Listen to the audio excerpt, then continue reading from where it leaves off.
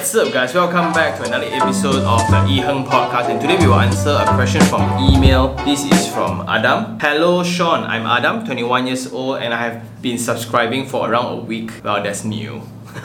Welcome to the podcast, and I really appreciate if I can have your opinion on property investment. I would like to ask your opinion on new suites at Jalan Ampang for rental investment / Airbnb. This is my first property investment and I'm a bit nervous. The concept is mini apartment similar to New York, Hong Kong, and etc. Only 430 square feet, really small. Do you think that it is a good investment? A loan of 410,000 with cashback of 80,000 for dual key type A1. I'm planning to invest 30,000 in trust fund with a return of 3% monthly for 3 years. 20 to 30,000 will be used to get the 2 bedrooms fully furnished, and the balance to be used in case of hidden costs and others. I feel it's a good opportunity for me as I am not in a position where I can buy a house with down payment and all legal fees etc. to owning a fully furnished mini apartment in the heart of KL. I am inclined to go for Airbnb route as it is really small and I don't think someone would want to live in such a cramped space long term. I feel like KL is not yet dense like New York or Hong Kong at the moment, and there are many other options outside of KL. Please do let me know what your thoughts are. I'm worried I might make a mistake in investing this and don't want it to be a financial burden for me. Many thanks, Adam. It's a pretty direct one, so first of all, thank you very much for sending in your query, and I think this phenomenon is taking place within that street, like that Jalan Ampang street. And what's funny is this, right? As much as I appreciate all the emails that young people send in, it's pretty obvious that you have not followed the channel a lot. So this is a pretty good example of what I'm trying to express. First of all, you will tell me this project and how much is the price and what's the cashback like and what you're going to do with the cashback and etc. And following to that will then be all the negative points about the project. It's too dense lah, it doesn't make sense lah, the size too small lah, who's going to stay lah. But then the only reason why a lot of people are trying to buy right now because you worry in the future you cannot get one. And there's this common trait among all the emails that young people like you guys are sending in right now. So at 21, I worried I cannot afford. But at 21, think about it, you are not supposed to be owning a property yet. And I've just done an episode last week about this, on the amount of flexibility that you can enjoy within your career, within your commitment, within your family, within your life technically, in all aspects by not having a financial commitment. So that's an episode that I would suggest you to check it out first. Then the second observation about the emails is then young people are focusing on properties that are cheap within their affordability instead of properties that are generating cash flow. The whole goal of property investment is to not buy cheap properties. The goal is to buy property that has value below the market price, which is a deal in terms of property investment perspective, where it can generate either cash flow or it has very high potential for capital appreciation, or the marketing deal is crafted in a way where I'm buying it with the purpose of enjoying the cash back. Those are the 3 things that I will look at within a property deal itself. So again, right, let's just deep dive into this again. What makes a deal good, right? A lot of people ask me, so Sean, this property good or not? It depends. First, it depends on the intent of the property. Is this for own stay, is this for investments? You wrote about rental investment or Airbnb purposes. Have you done the math of the demand? Because all you think about is whether you can afford it or not. You have not think about whether you can rent it out or not. At this current moment, what is the room rental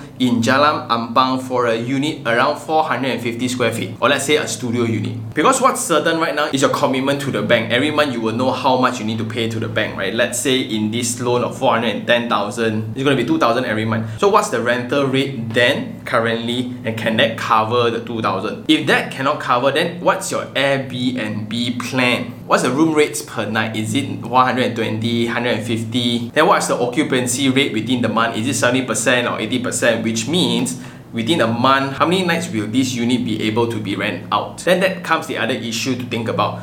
Are you going to manage it yourself? Do you have experience of managing yourself? Or are you going to work with a property manager that also runs their own Airbnb? Then they will either take a profit from you, or they're going to rent really cheap from you, then they do the subletting themselves on their platform. Then at 410,000 with the cashback, right? So technically it's around 330,000. So 330,000 for a 400 square feet unit. How much is the price per square feet?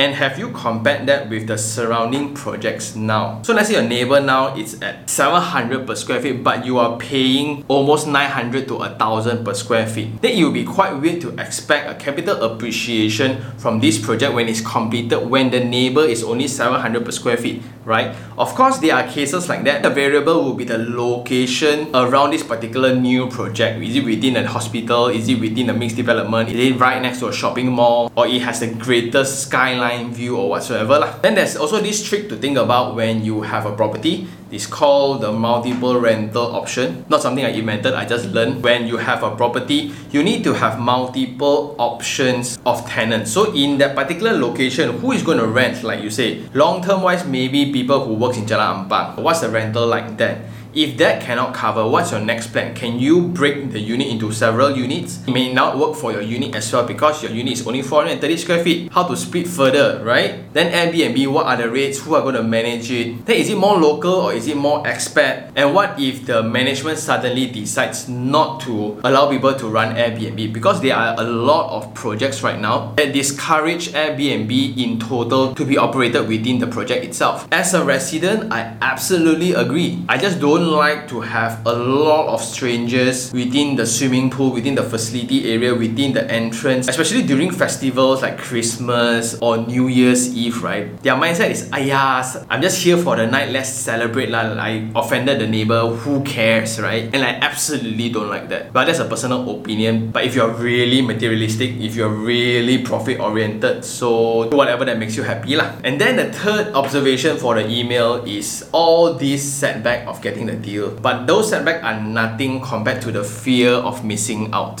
which is the FOMO syndrome that we constantly touch on. Would you rather have missed a deal or would you live with the mistake for the next 35 years? Which one would you prefer? Because of all this uncertainty, you are not sure whether this is a good deal or not. Because at 400,000, what other options can you buy with 400,000? And the main reason why you go into this deal is because you are rushing into it, because you think that at this age you cannot have the capital, you don't have the capital to invest in a sub-sale one, so what's the point of looking into them? But in my point of view, you shouldn't be holding so much capital at your age at 21. How about you focus on the career, build up several things first. First 6 months of emergency fund. Second, buy insurance coverage for yourself. Then only start investing with the money that you have in extra. By investing like that is indirectly investing with your future money. What's wrong with starting at 25? What's wrong with starting at 28? Well, the main difference here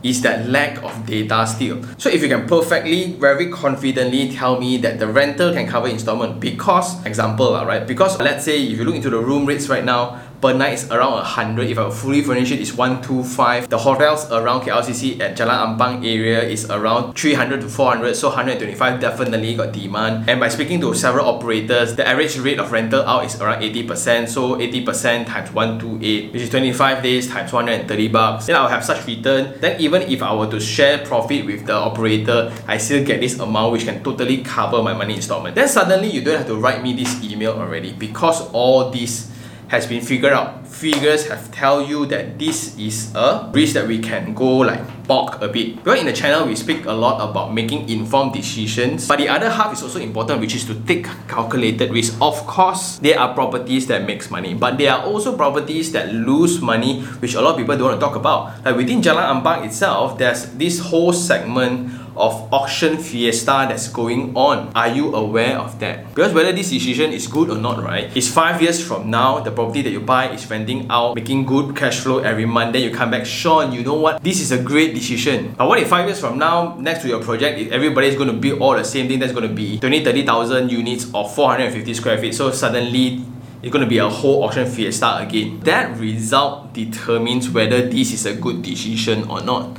But at least, it's a calculated risk. Which then leads to the last point that we should consider also, which is what if the project is empty for the next 6 months right after you get the keys? Can you afford it? So with all the information that allows you to make that calculated risk and the informed decision, even if the property is empty for the first 6 months, I can absolutely take it. I am willing to take the risk, Sean, then go ahead. I have nothing against small units. I have nothing against high risk investment. Because personally, I also took a lot of extreme risk in my life. Some ended well, some ended pretty drama, ended up pretty badly, unfortunately. But at the current junction, it was an informed decision. So my recommendation to you, Adam, will be this: to conduct more research first to allow you to make that informed decision. Because if all the data tells you that the rental rate is not going to work, the room rental rate is not going to work, nobody actually rents out only on festivals, then you have how many festive months within the year? Maybe 3 months out of 12. Then for the remaining 9 months, can you even cover your installment? Then what are your plans if you cannot cover your installment? And what is your current state of career? Are you very stable within a corporate structure, or do you have entrepreneurial tendency to actually start something on your own? All these needs to be taken into this picture before you make this decision. Because based on the email that you write, you are playing with money of your future that you might not be able to pay for the next few years if the deal doesn't work out. Because for this price range, of course not KLCC, but there are a lot of other properties that I will look into. So part of the 4 basic steps, if you are new to the channel, go look into that video. Minimally, I would suggest people to look at 20 different properties first before jump into the first one. But you writing in, you are that perfect persona that I'm trying to address. The amount of cashback, the amount of deals, booking rates are going fast, everything are just enticing and triggering your FOMO alarm everywhere. If I don't buy now, I'm an idiot, right? Everyone feels like that, right? Especially the first few properties. And I guess that's all for this episode. So thank you very much again for writing in. But I would suggest you to go through the channel a little bit more first, to go through another 20 more property galleries, spend a little bit more time in doing the research for the surrounding projects around the project that you're going to invest before deciding in getting one. Because even if the unit is booked, again, is it better to make an informed decision by missing out a deal, or to make a mistake and living with it for the next 35 years? Because this might not 100% be a money-making deal. It might go south even if it's an informed decision, but you are prepared for it at least, right? And I guess that's all for this episode. For those who still have any questions regarding real estate, do just email me at taniherng@gmail.com, or you can just DM me on Instagram, iherng. Do follow me on Instagram, and I'll see you guys on the next one. Happy New Year, everybody. Ciao. When love comes in